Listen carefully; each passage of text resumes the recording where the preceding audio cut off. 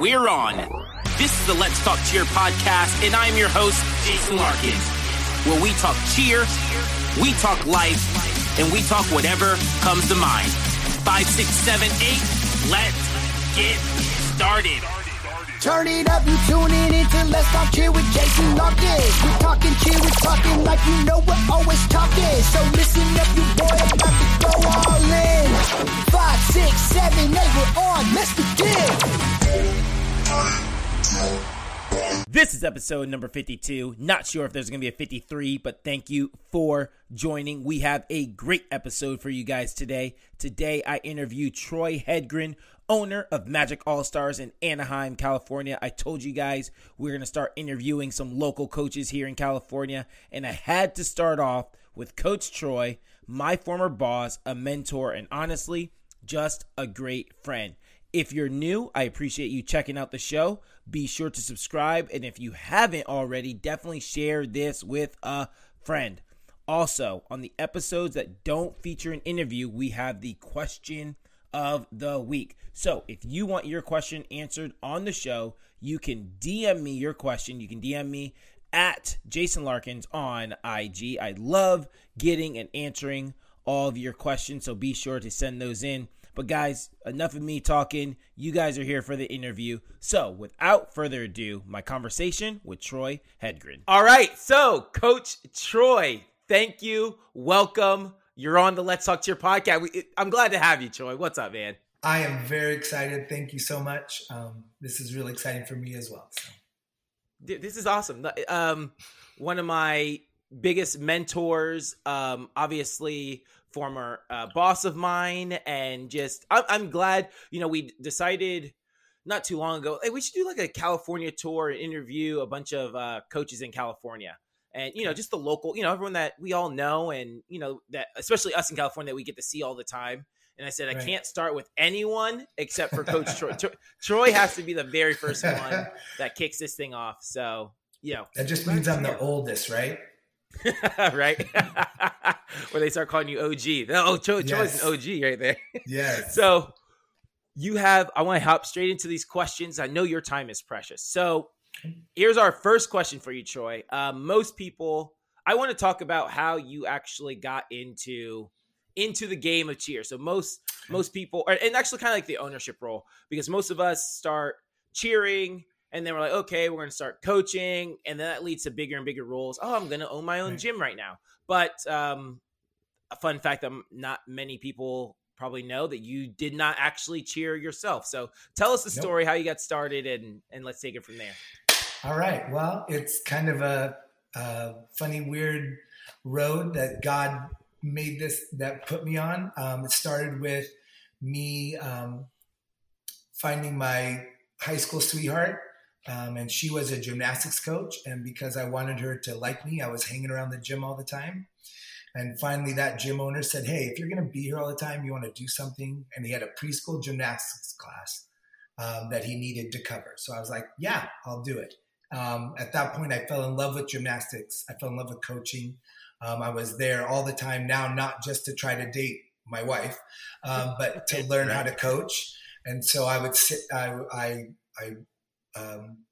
apprenticed with him for about a year and a half. And then I opened my first business, which was called the Tumble Bus. So I took a school bus, cut out all the seats, put in mats and jungle gym, and I drove around to preschools and I taught little preschool classes at the preschools. I did that for about 2 years. I sold that business and I opened up my first actual physical gym called Gymnastics for Kids. It was right during the 1996 Summer Olympics in Atlanta, so I thought it was the perfect time. And so we got, the gym went well, but I didn't get a lot of kids. And then all of a sudden, this girl from the local high school in Lisa Nagel was like, I need to learn how to do a back handspring. I need to learn how to tumble. And so I started teaching her. And from there, I met the coach and they needed a tumbling coach. And then I went to my very first NCAA high school summer camp. And that's when they used to do like a coach's class. Went to the coach's class and was like, I have to learn how to do this. I love this. And then from there, it just blossomed. There we go. And Troy, I love this. This is what I love, and I hope people caught this in the middle of that. That your first, and that's entrepreneurial spirit right there. Like, I'm gonna get this bus. I'm gonna turn it into a tumbling gym. We're gonna drive around. Real quick, dive into that. What was that experience like? Really like the tumble bus? It was pretty awesome. There was a gym owner, a gymnastics gym owner in, where was she? In Indianapolis somewhere, and I saw it at the USA Gymnastics Congress. She was showing this, and I was like, "This is perfect." It was pretty awesome. And before we were done, we had 4 buses that were driving all over the place. But the first time I drove up to a preschool, the director's eyes were like, what is this? Yeah. But I learned how to sell, and I learned how to go and grow something from nothing. And that was pretty awesome. There we go. All right. So we do the tumble bus, we do the gym, and then we go to, so you have a girl who wants to make her high school team. Is that what you were saying?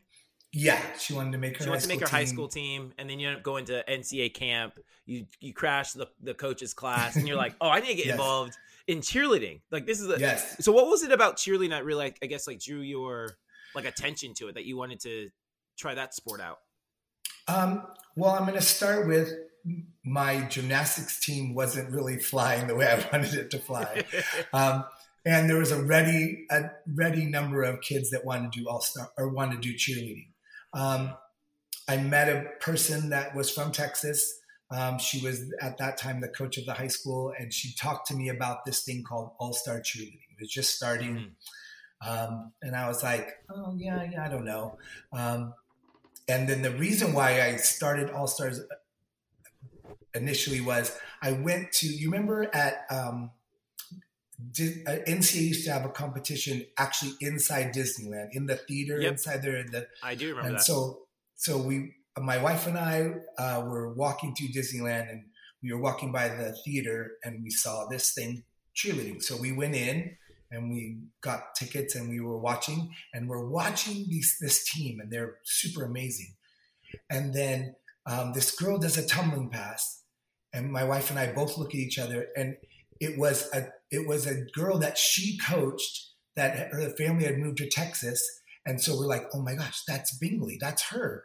And so we searched the stands for their parents, found her mom, and she told us all about this thing that's in Texas called All-Star Cheerleading. And it was so great. And so I went back to that coach and was like, let's do it. Let's start a team. There we go.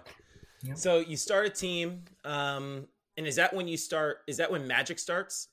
That's when Magic starts, yes. Okay. So that's 25 years ago now. Yeah, crazy. So Magic starts, and so we have Magic, and over the years you have one of the perennial small senior worlds teams, one of, fan favorite every year, Fantasy. So tell me about Fantasy and why that team really captured your heart.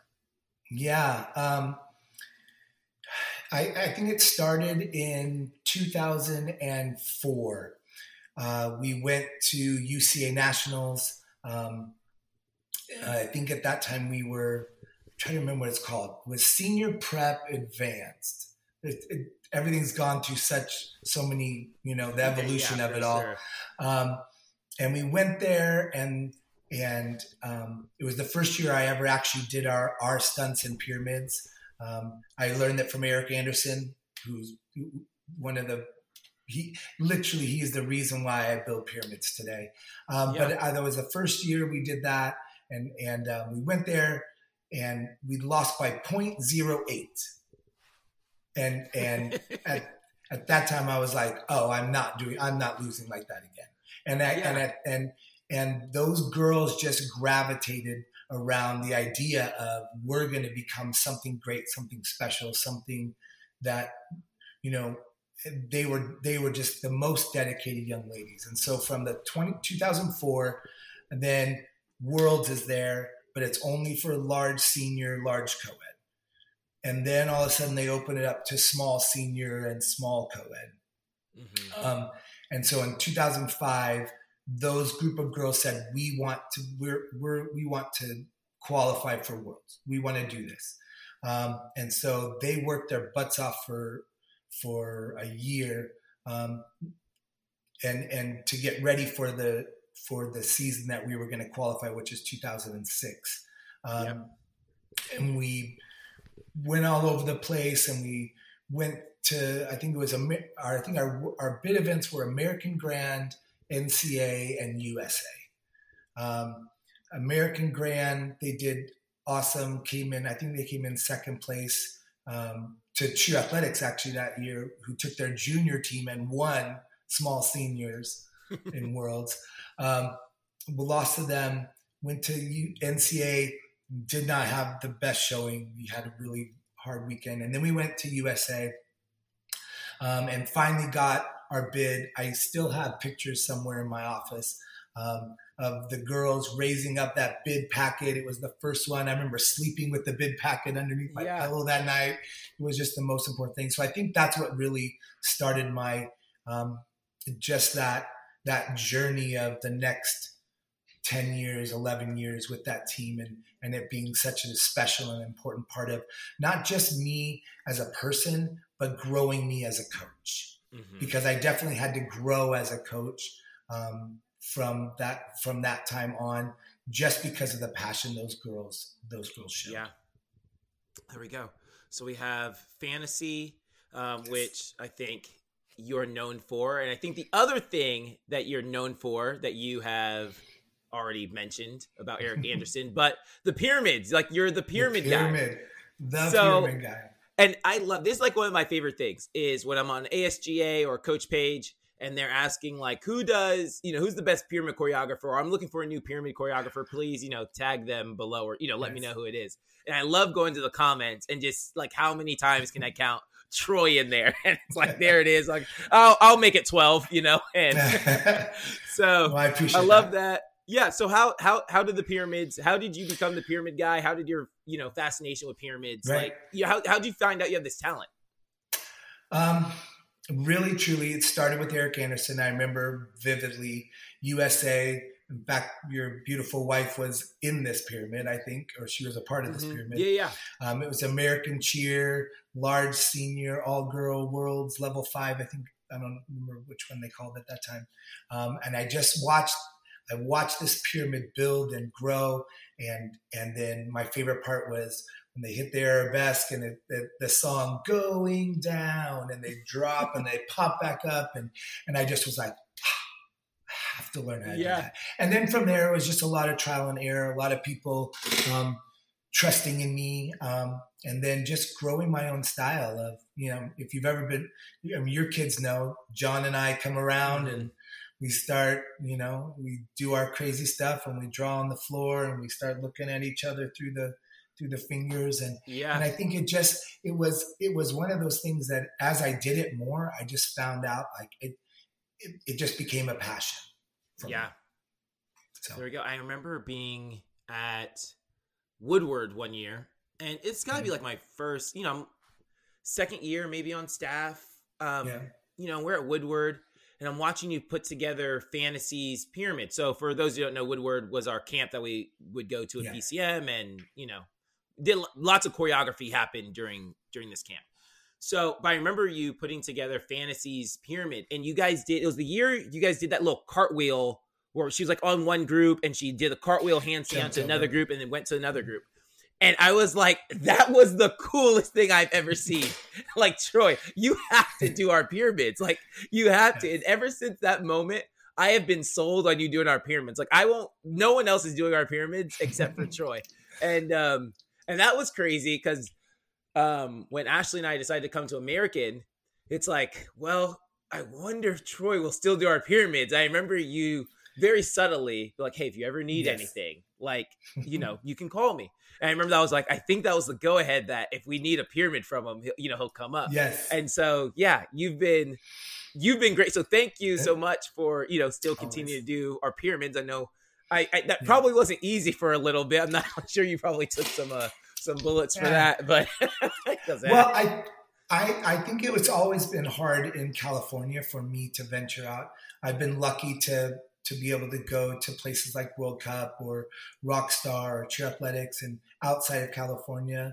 But I think because, especially that time between like 2010 and 2015, where it was like a race to see who could become the biggest between PCM and California All Stars and Cheer Force. You know, I think that there was that like hardening of, hey, they don't let those people in, or don't. And I'm sure I felt it as well, but I'm glad now because I get to go to lots of different places I never would have ever thought I could go to, especially here right in my own backyard. And I love it. And I love seeing the kids, and I love getting to see them at competitions, and they're like, hey, where's John? How's John? And if you don't know who John is, he's just my friend that helps me build pyramids. So and one of the most I get this all the time. People ask me, you know, I'll get a DM or a text, or someone will stop me at a comment like, who does your pyramids? And I love nothing more than referring them to you. And, you know, because people want me to do their pyramids. And I'm like, I'm not the guy. Like, you just make them look great. I try my best, but I was like, I'm not the guy who put that together. So, but I love referring you to people, and, thank you. You know, that happening. So real quick, people might be sitting there wondering, I need a new pyramid guy, or, you know, I do my pyramids myself. So if people want to get in contact with you about pyramids, what's the best way for them to do that real quick? At Magic All Stars on Instagram is where I get a lot of people that send me messages. Facebook, or my name at gmail.com. Troy Hedgren at gmail.com is my email address. And I'm open always, and I love doing it. It's something, like I said, that I love coaching. But as I've grown, and as now, you know, I'm moving out of that coaching stream, and I'm moving out of, you know, I'm just kind of like, where I find my most joy is going other places, and sharing what I've learned about building pyramids, and what I've learned about this amazing activity called cheerleading, and then introducing to my most important part of what I think that I've learned on this journey is the blocks of Coach Wooden's pyramid. There we go. The blocks of the pyramid. That's actually pretty good. The pyramid guy that teaches the blocks of the pyramid. So real quick, I do want to hop on the, let's say this first. I'm going to say this again. People, if you're looking for a new pyramid guy, which if you don't have Coach Troy, you should be, reach out to Troy and get him to do your pyramids. He's been doing our pyramids for years. Okay, enough with that, but you know who to reach out to. So, so Troy, you actually, last time you came up, I guess, maybe not the last time, but maybe the time before when you came up, like sometime this year, you know, we were catching up, and you were talking about, I was asking about how some of your old fantasy girls were. And you're like, oh yeah, she's doing great, and she's doing this, and she's doing this. And like, you knew so much about these athletes and what they are up to. It truly inspired me. It inspired me to reach out to like a lot of like my old athletes. And so I did this thing. If they came up on my timeline, like on Instagram, I would just DM them and just say something like, hey, been thinking about you. Or if I was actually thinking about them. I thought about Taylor Lamson. She like tore ACL at USA Nationals. For some reason that popped into my mind. So I reached out to her. I was like, hey, I just want to check on you, see how things are going. But like, you inspired me to like reach out to these kids. So I wanted to thank you for that. So, but my question right now is, you probably don't ever get to see all the generations of these kids all together at the same time. But if you had the opportunity to do so, what would you tell them right now?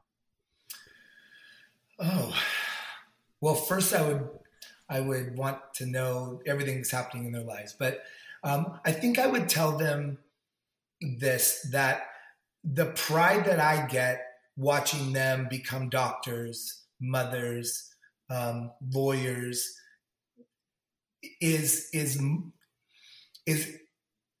infinitely more than anything that I can look back at in terms of a competition or a banner or a skill that they learned.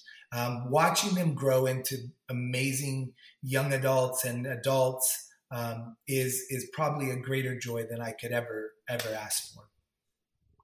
There we go. Spoken like a champion. Now, Coach Troy, we've talked about some of the good times, the pyramids, fantasy, Magic, PCM. Take us through some of the tougher times that you've had in the industry. Like, what's something like you like, man, that was a really like down time for me. Yeah. I would say the hardest time that I had was probably when we grew to our biggest. Because I love relationships so much, as we grew bigger, it got really hard for me to know each and every athlete. And I was pulled so many different places. And there was a time where I was pulled even away from the thing that was most important to me at that time, which was fantasy. And so I think that was a really tough time. And it was actually the genesis of me saying, I think it's time for me to get back to what is most important. And that is the mentoring aspect of what coaching is. There was also a time early on when I first opened my gym. We were growing. We were probably one of the, I think I remember when it was Magic and Pace, Champion Cheer, and West Coast. Those were the ones, Mavericks. That was who you saw on the All-Star circuit at that time. And then the person that I started Magic with left and started another program. And when they left, they were really the cheer part of us. I was like the gym owner. I knew the gymnastics part. I was just learning how to do the cheerleading. And when they left, all of those relationships that I thought I had left with her. And so the people that used to come and do music for us wouldn't return my calls. The people that would come and do choreography or those kinds of things with us wouldn't return my calls. And so that period of going from thinking that I knew where I was going, and then going from 4 teams to 4 athletes and having to rebuild again, that was a really tough time. But it was a growing time for sure. Yeah. Man, it's you gave me, well, I remember texting someone a while ago. Our numbers, American, and our numbers, I can't remember if we grew or if we stayed the same. And if we grew, it was by like very little. And I was texting gym owner about something, and I remember him saying like, bigger isn't better, better is better, and I think we all want to, especially on this side of the of cheerleading, where you're trying to like be the business owner and grow the program, like, oh, we gotta get more kids, we gotta figure out how to get more programs. But I can see how hard that is when, especially you start, the franchise, PCM. How many locations did PCM have at one point? Maybe 9? I think at our most, I think we had 10 in California, Southern and Northern, and Arizona. And then at that time we were branching into South America. So we opened our first Mexico one, and then Costa Rica. There we go. So like, right. Like that's a lot of teams, and it's hard. It's hard to know all the staff, let alone all the athletes and the families and the parents, Yeah. And I remember you told me this, some of the best advice I had ever gotten, and I know I've told this to you before, but some of the best advice I've ever gotten is when we did tryouts that very first year at American. We send the team list out. Everyone is unhappy about what team they made. Yes. And I have so many emails in my inbox. I'm just overwhelmed with, okay, well, that's not how I expected, like my first, thing to go, right? Like, it's like my first day on the job, right? Right. And I'm like, what do I do? And I remember calling you and being like, do I just tell them, suck it up, Buttercup? Like, this is the team you're on? Or should I call them all? Should I meet with them all? And I remember you just giving me the most sound advice. You're like, Jason, at this time, like when we had first started our gym, what I would have done is sat down with every parent, had that face-to-face communication. And I was like, all right, I guess we're going to do it. Cleared out my schedule we didn't have practice that week. We weren't starting practice till the next week.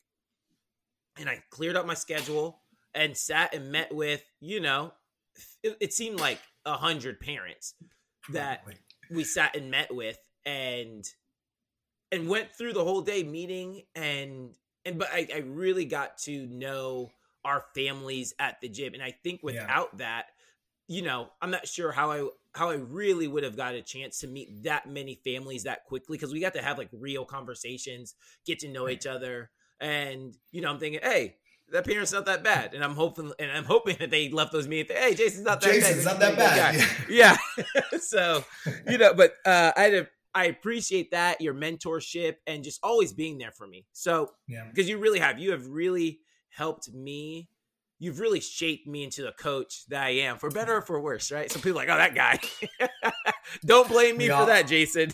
Right. We all have both sides of that coin. But no, I appreciate that. And you know that you and Ashley have always been so dear to my heart. And I really believe that it's that is the first lesson that Coach Wood never taught me, was that coaching is a sacred trust.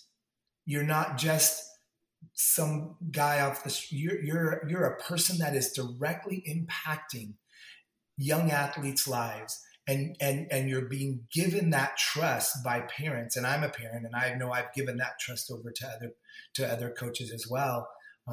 And so I think that was probably the greatest lesson that Coach Wood taught me in the beginning, was that coaching cannot be looked at anything less than a sacred trust.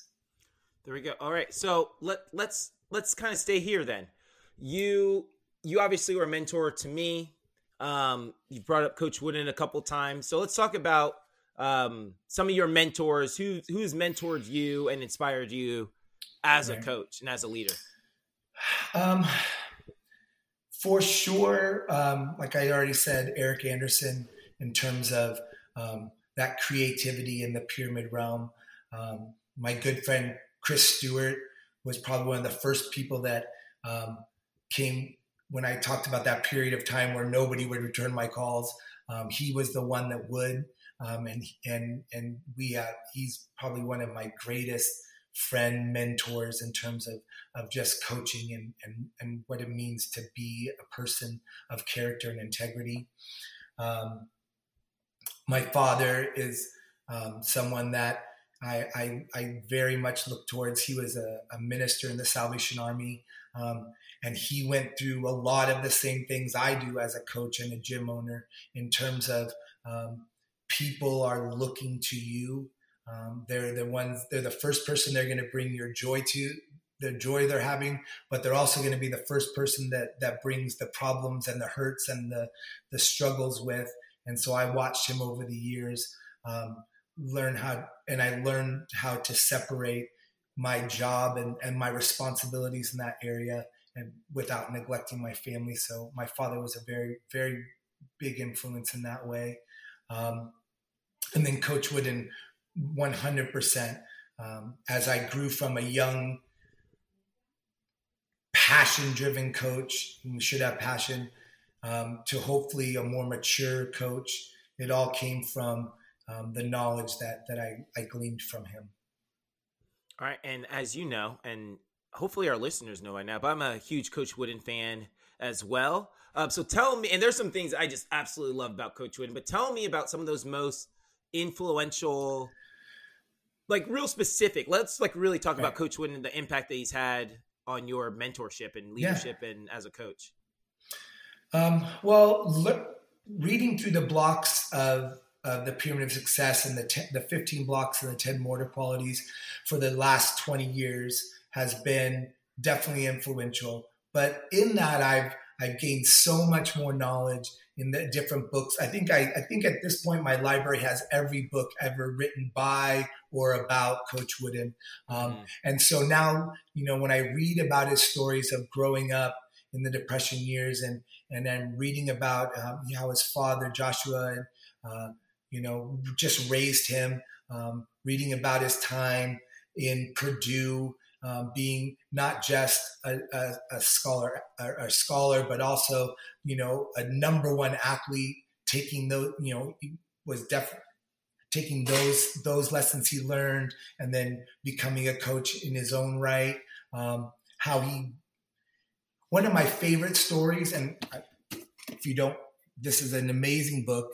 written by Kareem Abdul-Jabbar about his time and his relationship with Coach Wooden, and has some amazing stories. But one of my favorite stories that he recited in this book that really nobody knew, wasn't something that I read in any other book by Coach Wooden, and I have them all except for this one.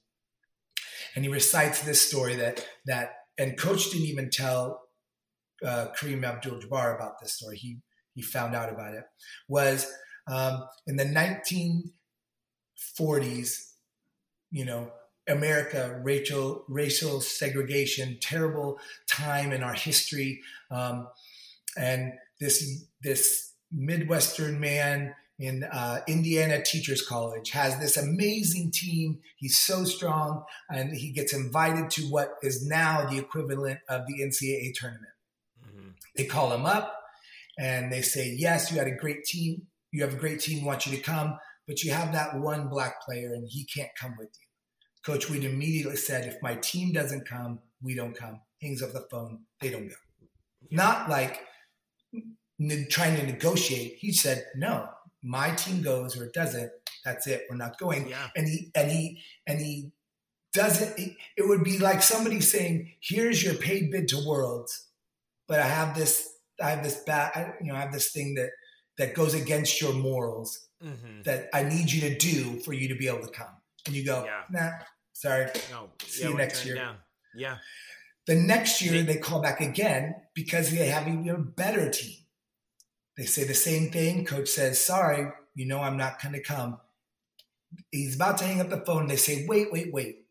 Okay, we'll change the rules. Please come. So by his stance, his moral, his character, standing up against what he knows in his heart to be wrong, he changed the hearts of other people. That is amazing. That's what coaches do. There we go. True story. There we go. All right, Coach, keep going. Tell me more. The people are listening. So every year I with my teams, I've done it on the internet, but I teach through the blocks of the Pyramid of Success. This year I got a chance to do it with a high school team that I took on last minute.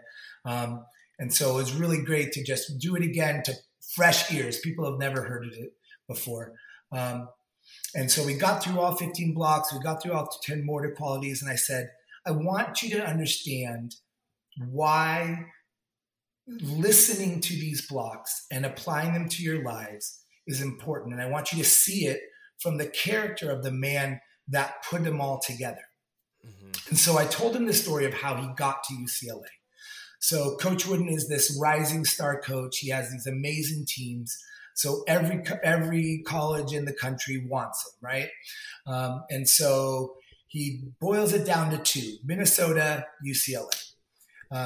Has his pick of everyone, but he boils it down to those two. So he's a Midwestern guy from Indiana. That's his place. Minnesota is the dream job. Like if you can picture your dream job, this was Coach Wooden's. So he says, Minnesota, call me at 6:00. UCLA, call me at 7. I'll make my choice. 6:00 comes around. Minnesota doesn't call. 7:00 comes, on the button. UCLA calls, says, we want you, whatever it takes. You're our guy. And Coach Wooden says, yes, I'll take the job. You called at 7. Right after he hangs up the phone, Minnesota calls him and says, there was this tremendous ice storm. All the phone lines were down. And he says, I just told UCLA, I just gave them my word that I would take the job. Didn't sign a contract. This is literally just, I said it on the phone. This was my word. Not even a handshake. Yeah. Nothing. Minnesota tries everything to say, you can get out of it. We'll get you out of it. You can still come to Minnesota. You can still have the dream job. And coach said, no, my word, I gave my word. And he went to UCLA. And I told the girls on the team, I said, this is why you can trust these blocks, is because they're built by a man that could have everything he wanted, but would not sacrifice his character nor his word because of it. So, yeah. So how's he had an influence? What do you feel like he has given you, like, as a coach? Like, how do you feel like that's had an impact on you as a coach? Well, the first book I ever read was this one, Coach Wooden, Observations of His Life on and Off the Court. And I saw the progression of a man from a young boy to an athlete, to a superstar athlete, to a coach, to a superstar coach. And he was very frank and very vulnerable in all of those things. And he showed the pitfalls of what could happen. He showed when he was a young coach and he was so aggressive, and he was I think he called it the prison guard coach. You know, you're gonna break those rocks because I tell you. And so I'm going to do it, but I don't really want to do it. To becoming a philosopher coach that says, I'm going to teach you why you want to have pride in what you do. And I'm going to show you respect in the way that I treat you. And because of those things, you're going to work to your absolute fullest. So I got to see that journey and that progression. I got to learn through the blocks, and like I said, I've taught the blocks for 20 years, and every time I teach them, I learn something new about industriousness. It's not just the love of hard work. It's the desire to use my effort in a way that's going to make me become my personal best. I've learned more about team spirit. It's not just willingness to give up my own personal gain and glory, but I go out of my way. I'm eager to make sure that the people around me succeed at the same time that I'm succeeding. I learn more about competitive greatness. It's not just winning everything. It's about knowing that I prepared myself in such a way that when my best is needed, I have the ability to give it. So I think that it's a culmination of all of those things. And seeing that Coach's definition of success was true and right. And it's modeled and mirrored by everything that I know about this man. There we go. Real quick, give us Coach's definition of success. Coach's definition of success is this. Well, I want to do this. All right.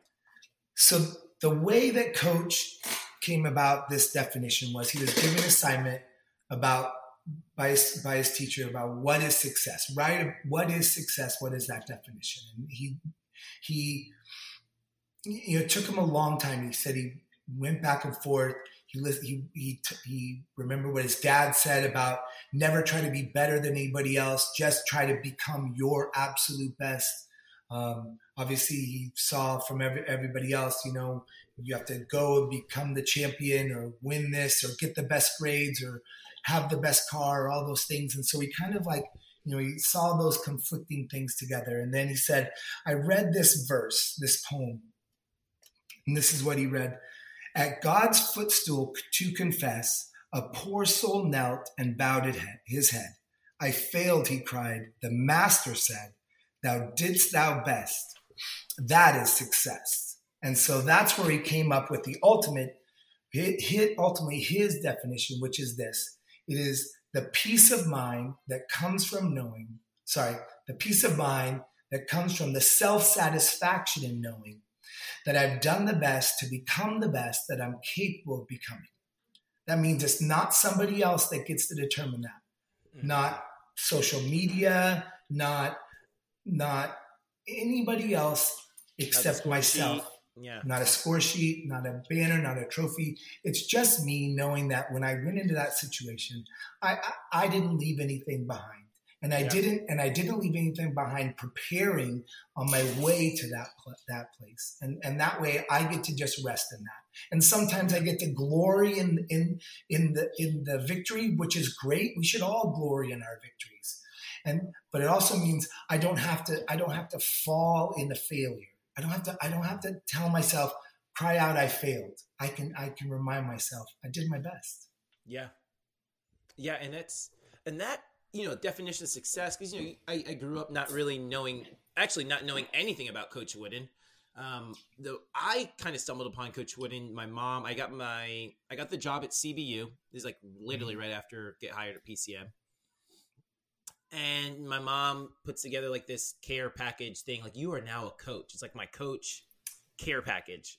Yes. And there's a book in there by Coach Wood, or actually it wasn't by Coach Wooden. It was The Greatest Coach Ever. I can't remember who actually wrote it, but it's a bunch of his former players and former other coaches who just really looked up to Coach Wood, and they all wrote about like what made him so special. Right. And like the first time I really get to know who Coach Wooden is, I'm reading this book. I'm like, wow, this guy really was the greatest coach ever. This guy was great. And like, yeah, I fell in love, and I started reading anything I could get my hands on with Coach Wooden. But that definition of success, like really helped, because I remember just a few years before that, I was, as my teams did. If we, if we won nationals, I was on top of the world. If we lost, I was absolutely crushed. And I remember like that definition of success, like just the peace of mind that I gave it everything that I had, and I can know that I can rest. I can go to sleep at night saying, you know what? I woke up every day. I gave it my all. And that's the only thing that we can ask for, and it's it's why I try to tell the kids. It's hard to explain that to the kids when they want to win this, when they want to get this bid, but it's one thing that I really try to preach to them. Like, guys, our job is to come in here and work hard in these four walls, and we'll go out there to competitions, and whatever happens, but we know we did what we were supposed to do here in the gym, right? And that's why I prioritize, especially those who've listened to the podcast before, like I really prioritize like what happens in those four walls at home, and what happens at competition. It just is what it is. Kids get nervous, they have bad days, but did we prepare the way we were supposed to prepare? If we did, then yeah, great, awesome. If we didn't, then we you go back and you start over. Yeah, exactly. I once told this definition to another coach friend of mine, and he said, that sounds like a loser's definition of success. And I said, okay, well, let me tell you about the person that wrote this. This is a person that growing up was Indiana State basketball high school champion. And if you know anything about Indiana basketball, that's like religion. Yeah. This is a person that was an NCAA All-American basketball player at the University of Purdue. This is a man that won 10 national championships in NCAA basketball. That's never going to happen again. Yeah. He did it 4 times with perfect seasons, and he did it twice back to back. So tell me that person's a loser, but he's the one that penned that definition. You have to understand the nuances. That doesn't say that tells you you're driving every day for perfection. You're just understanding that sometimes the results aren't in my hands. Yeah. So I'm not going to let outside things determine whether I'm successful or not. I'm going to derive it from my own understanding of how hard I worked. Yeah. So real quick, off topic. It's kind of on topic. Did you ever read that other book, the most recent book we talked about? I have not. It's on my shelf. I'm telling you, Troy, you got to read it. You're going to love it. You are going to love it. You're going to love it. So for those, actually, no one knows this except for, I guess, me and you and probably Carrie and Ashley, that we always have Troy and I have like a little book club that we do. We always find books and send them to each other. And, every so often, one of us will open the mailbox and go, hey, there's a new book here. So that one I didn't get the chance to buy. I was borrowing mine. So I was like, hey, you got to check this book out. But it's a really good book. I have it. I'm very excited to read it. It's really good. Yeah. You're going to love it. I think our relationship started over, but like our real, like the relationship we have now started over the talent code. The talent code. I remember reading that every chapter and writing down notes and couldn't wait to talk to you about this is what I saw in the chapter. Do you see what they said? Can you believe that? Yeah. Oh, a really quick side note. I just got the other day. I got a text from CJ, who has become the most amazing stunter. Have you watched his videos? Yeah, he's ridiculous. But anyway, he sent me this video of where they were doing some kind of exhibition and the lights went off, but they still kept going. And he was like, "Now I know why you turned the lights off." Right. That's a whole nother story that'll take a long time to. And you know what's so funny? That same thing happened. It happened our first year at American. I guess one of the PCM teams. I'm not sure what team. It might have been actually Angels. It might have been Angels. Okay. The lights went off while we were already at American. And I got a bunch of text messages like from the kids. Like, the lights went out, coach. When we were ready, we knew what to do. We knew. If you want to know what that's all about, you'll have to. That'll be a whole nother podcast. This is so funny. There's like a funny story about that. So Marlo, oh my gosh.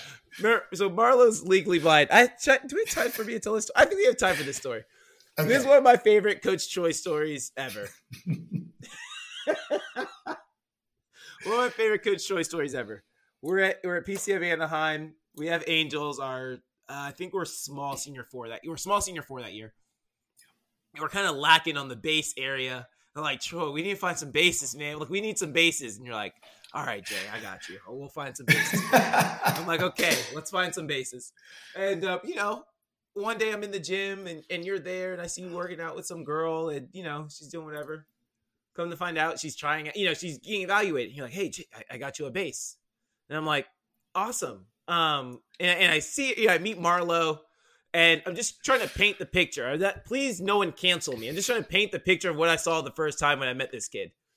She has this really, really, really curly red hair. Yes. It's down, right? It's not like she worked out with her hair up like a typical athlete would, right? So she's working out with her hair down. She has the thickest glasses I've ever seen in my life.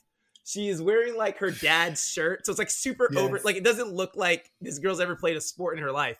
And I'm like, hey, nice to meet you. And I'm like, I'd already put her on the team. yeah, you're like, she's on the team now. Like, she's a base. And I'm like, okay, hey, so did you main base? Did you second base at your last gym? And she's like, oh, I was a front spot. I'm like, oh, a front spot? And she's like, yeah, I'm legally blind. Legally blind?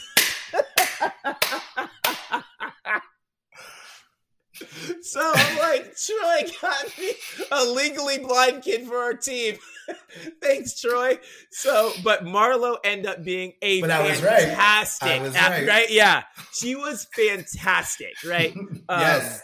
She really was. She was one of the best kids on the team, honestly. Absolutely. Really was one of the best kids on the team. Mm-hmm. But that first time meeting her, I was just like, thanks, Troy.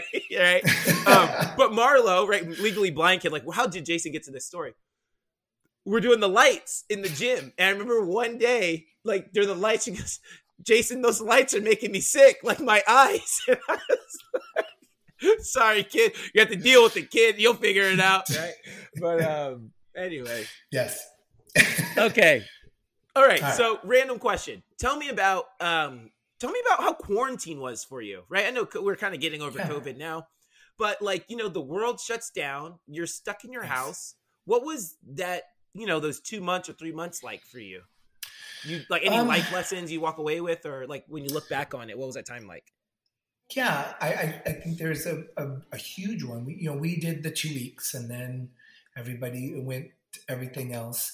But we never stopped our gym, and we never stopped because I firmly believe that while this was definitely something that we should be careful of, and we did change a lot of our cleaning habits or those kinds of things, I didn't believe that the world should stop. So, I would go on Zoom calls and people would be talking about how their city was going to shut everything down, or what state or whatever, or the county was coming up, and what do we do? And I said, this is what I'm going to do. Slap a sign that say, if you walk in the doors, all manner of viruses are present in this place. Yeah. And we just kept going. And so did you literally only do 2 weeks? Yeah. Crazy. Looking back on it, I could see, it's like, maybe 2 weeks would have been okay. But at the time, like, that seems like crazy. Yeah. I mean, and there was a lot of people that didn't come in, and that was okay. We understood. I just was like, I think that what the lesson I learned was that there are things that are going to come up in life, and you have to take them serious, and you have to be prudent about it. But you can't.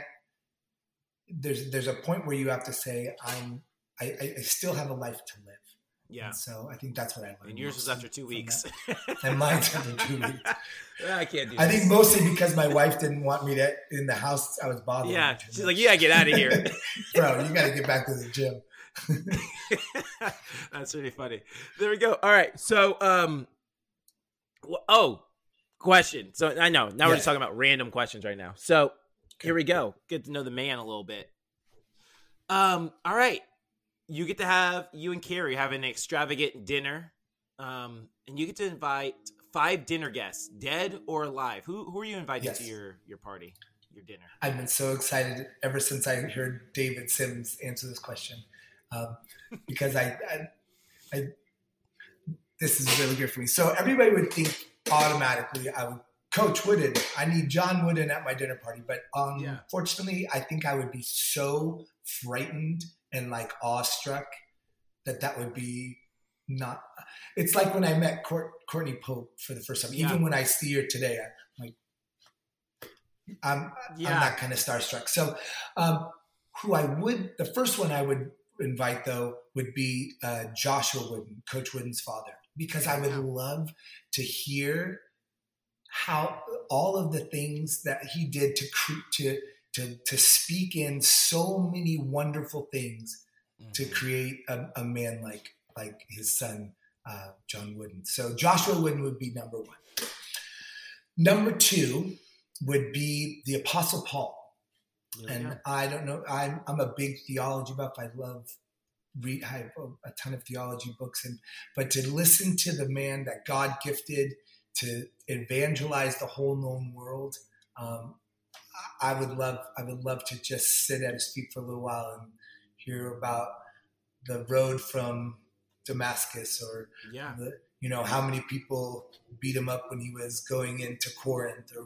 So the Apostle Paul would be the second. The third would be my favorite U.S. president, Abraham Lincoln. There we go.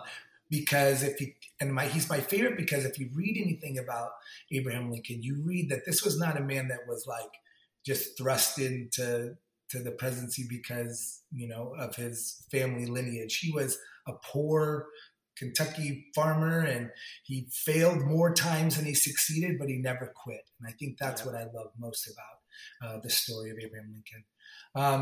I would love to have my great-grandfather, because I never actually met him, but every story that my father or my uncles or my late grandfather ever told about him was he was a real character. So I think he'd liven up the party a little bit. And I think the last one, just because I have so much respect for him in terms of cheerleading, I would love, and I count him as a personal friend, but I would love to just sit and talk with him and just be able to just see what it was about him that made such an impact in the activity that we now engage in, which would be James Speed. Oh, there we go. James Speed. That's a good one. There we go, Coach Troy. There's something popped up when you talked about Lincoln. He has a book called Lincoln on Leadership. I mean, he didn't write it, but there's a book called Lincoln on Leadership that I read a while ago. I talked about how Lincoln would write these scathing letters to people and like never send them. And like when he was like super frustrated with someone, he'd write out this letter and then just fold it up and put it in his drawer and never actually send it to the people. And it was just about like controlling your emotions or whatever. Right. And believe me, I've had to write some of those emails I never send out. I've written them and had to go delete. I want to push send, but I gotta push delete. Delete. But you got it off your chest. Yes. And there you go. So amen. For sure. But yeah, okay, let's get down to these final 3 questions, Coach Troy. All right, so what needs to start, stop, and or change in the industry? You can answer all 3. You could answer like just one of them. Start, stop, change in the industry.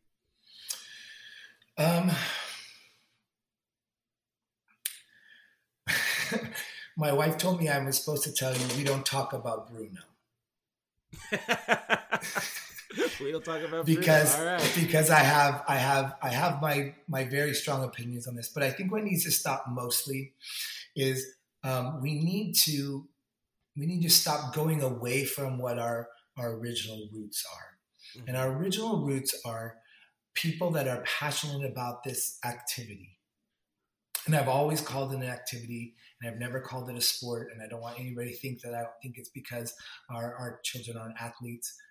I just have a definition of sports as I go on a field of play for 30 minutes and I have the ability to affect an outcome versus I go on a floor for 2.5 minutes and somebody I've never heard of before or ever seen or talked to gets to decide who the winner is.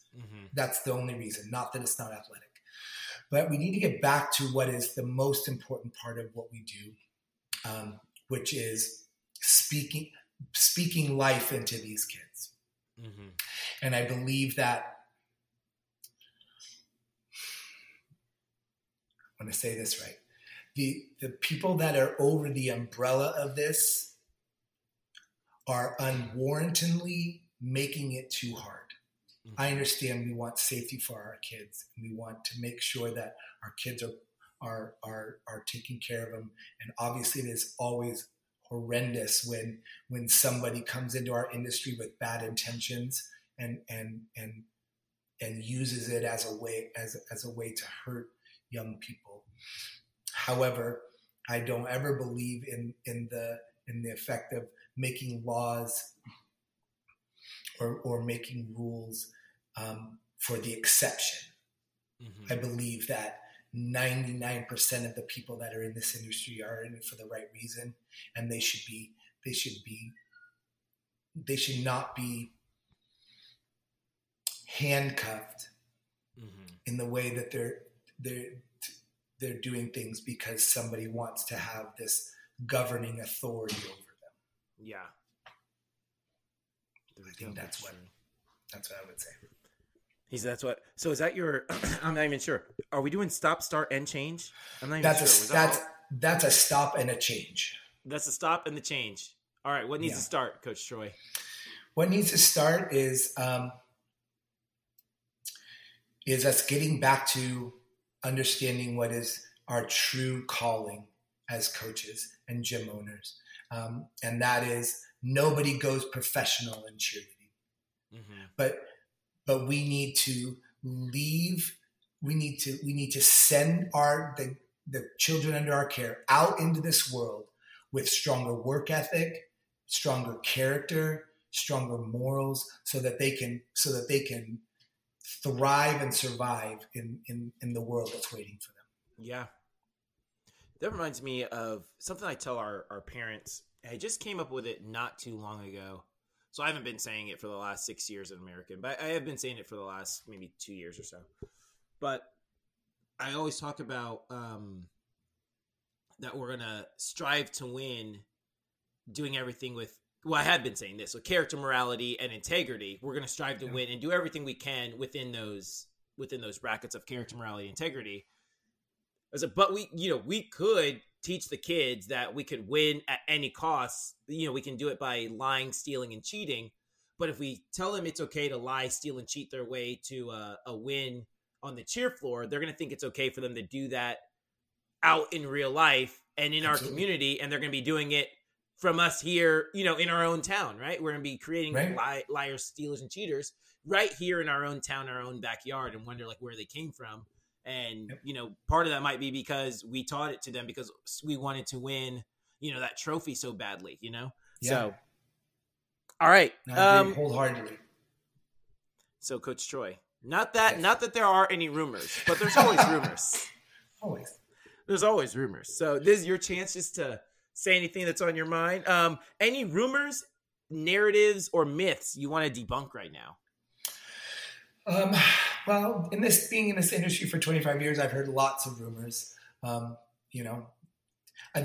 latest one, my son came back from a Jams event and he said, "Dad, are you moving to Texas?" And I was like, no. So that's the only rumor I know of currently.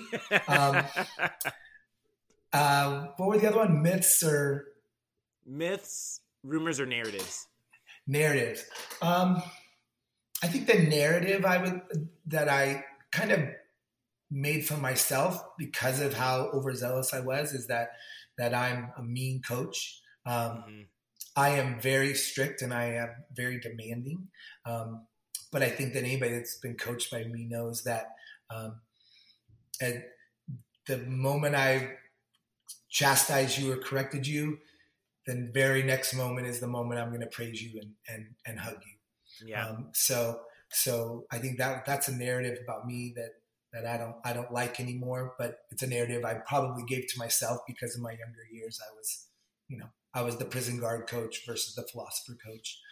And I think myths, I hope there's no myths about me, but I don't think I know any to debunk. So you're the man, the myth, the legend. How I introduce you every time you come to the gym. The man, the myth, the legend, right. Coach Troy here.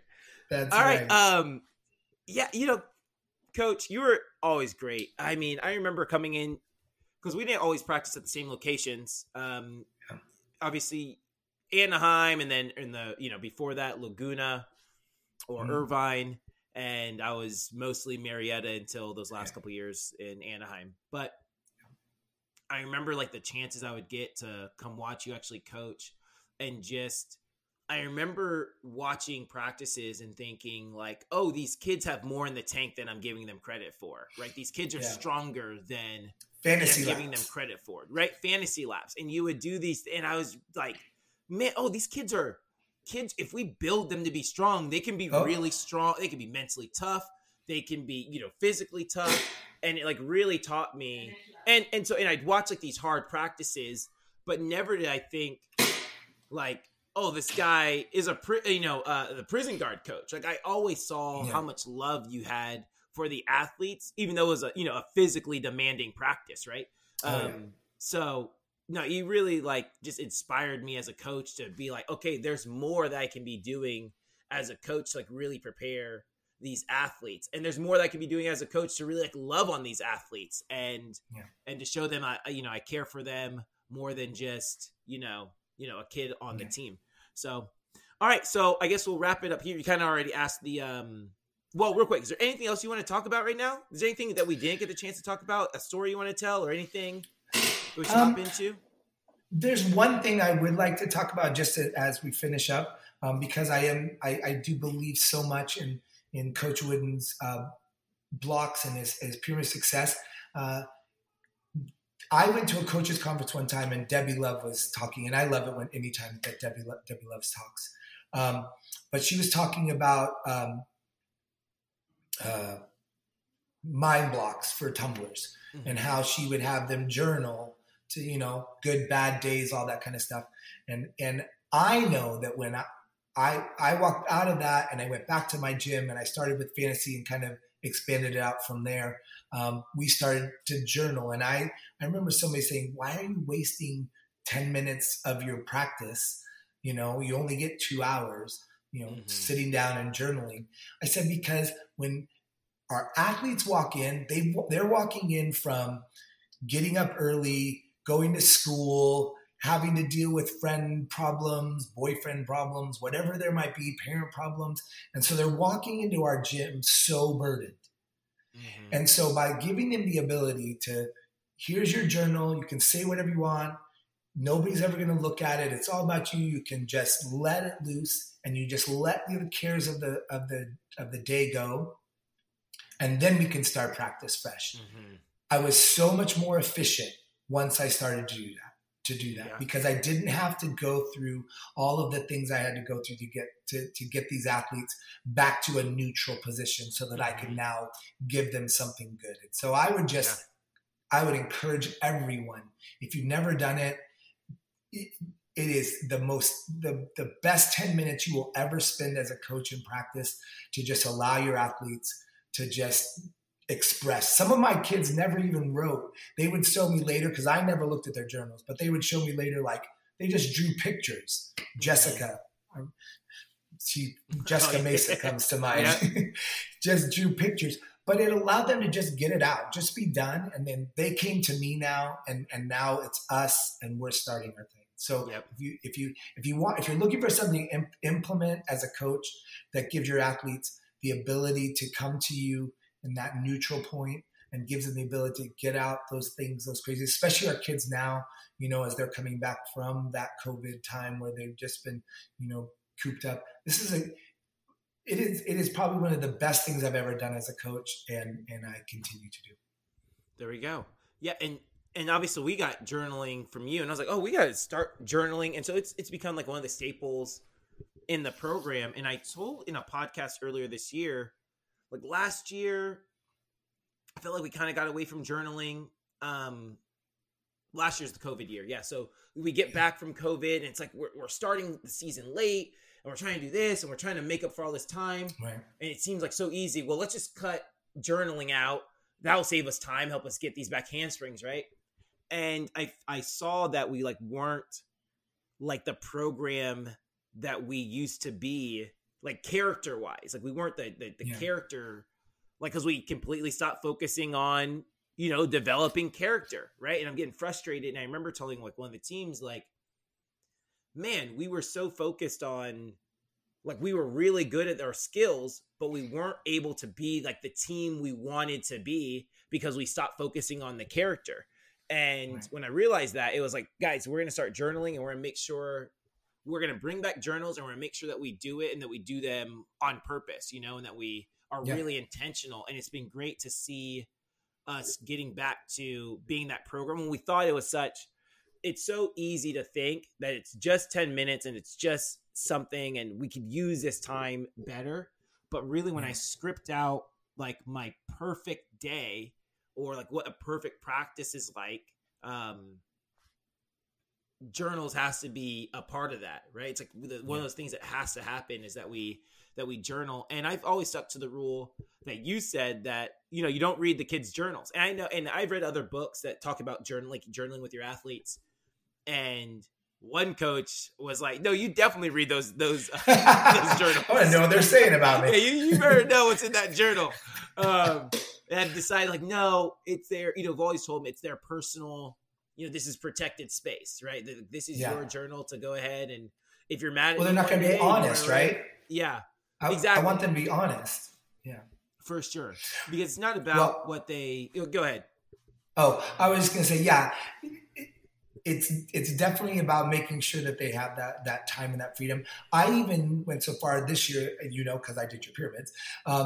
This year I started with every pyramid that I went and worked with, group I worked with, I gave them a block of Coach Wooden's pyramid.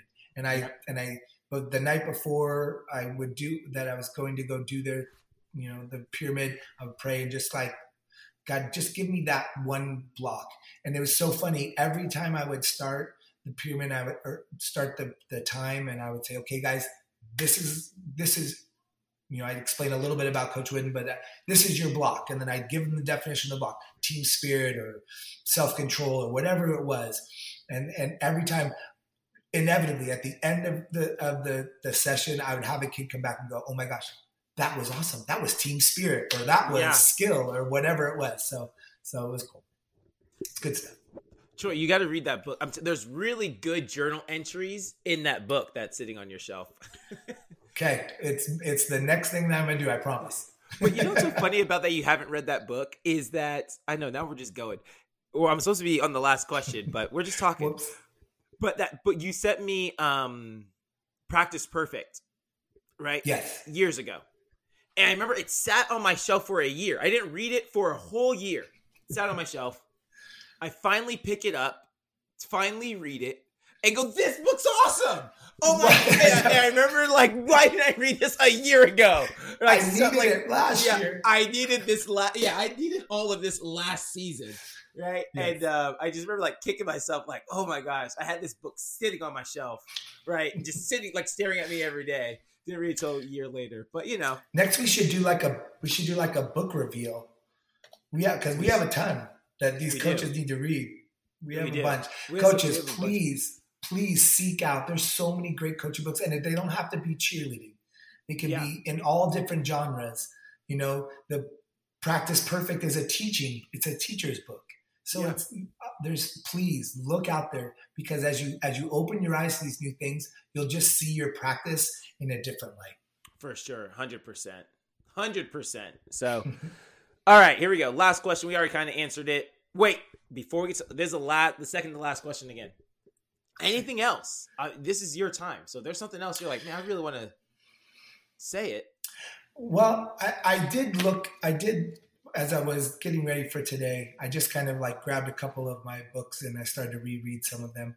And there was this one part from Coach Wooden's Wooden on leadership, in his preface that he wrote.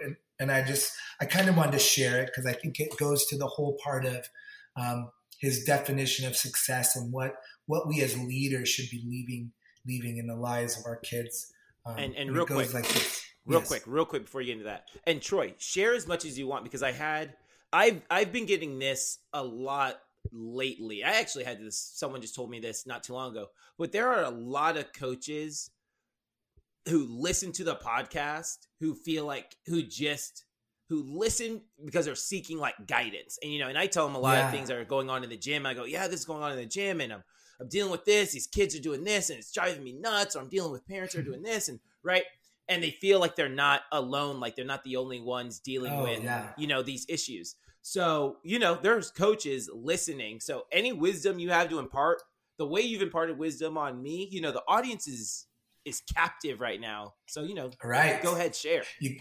Well, I am the son of a preacher, so it's pretty easy for me to go on and on. But I will definitely leave you. I'll leave it at this because I think it kind of like wraps everything up with a bow. He says this: leadership offers the greatest reward beyond that of simple achieving supremacy over the competition. At least this is true for me.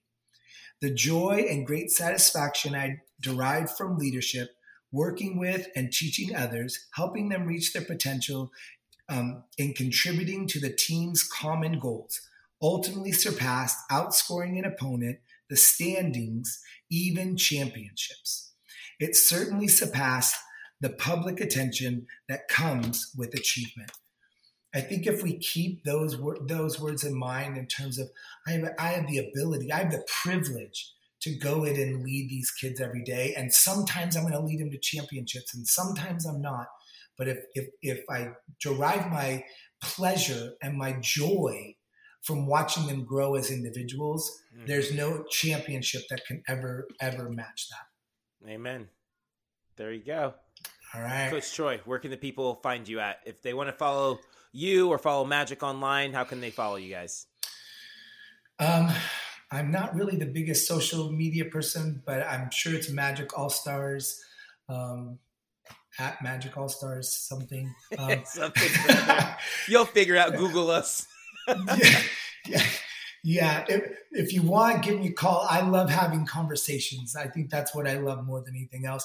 I love sitting down. Every time I get to go with you guys, I love sitting down with you and Ashley. And I think conversations between people don't happen as much as they do. We text each other or we're like so fast, but to sit down and have a conversation, I would be open to that for anyone. And if you want to contact Jason, he has my phone number. Anyone that wants to call me, I would love to just chat. Because I think that's a lost art in our world these days. For sure. Just like the high V. That's a lost art as well. I know. Yeah. No high Vs. No more high Vs, people. We can't. No high Vs allowed. Or pipe checks. Yeah, exactly. Lost arts. Coach Troy, you're welcome back anytime. Awesome. Well, it's good to talk to you. It's good to see you. Give my love to everybody in American. And I hope to see you soon. Soon enough. Here we go.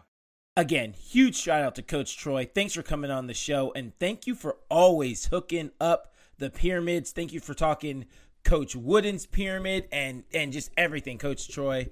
I love you. So next episode, guys, if you haven't subscribe because next episode we're talking code of points, debate style. It's going to be super cool. It's going to be crazy.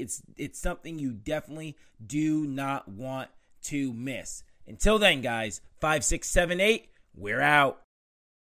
Hey, guys, I really hope you enjoyed today's show. Do me a quick favor, hit that subscribe button and let your friends know about this podcast. It's a great way for you to show your support for the channel. I'm your host, Jason Larkins, and you've reached the end of Let's Talk Cheer with Jason. Thanks for listening.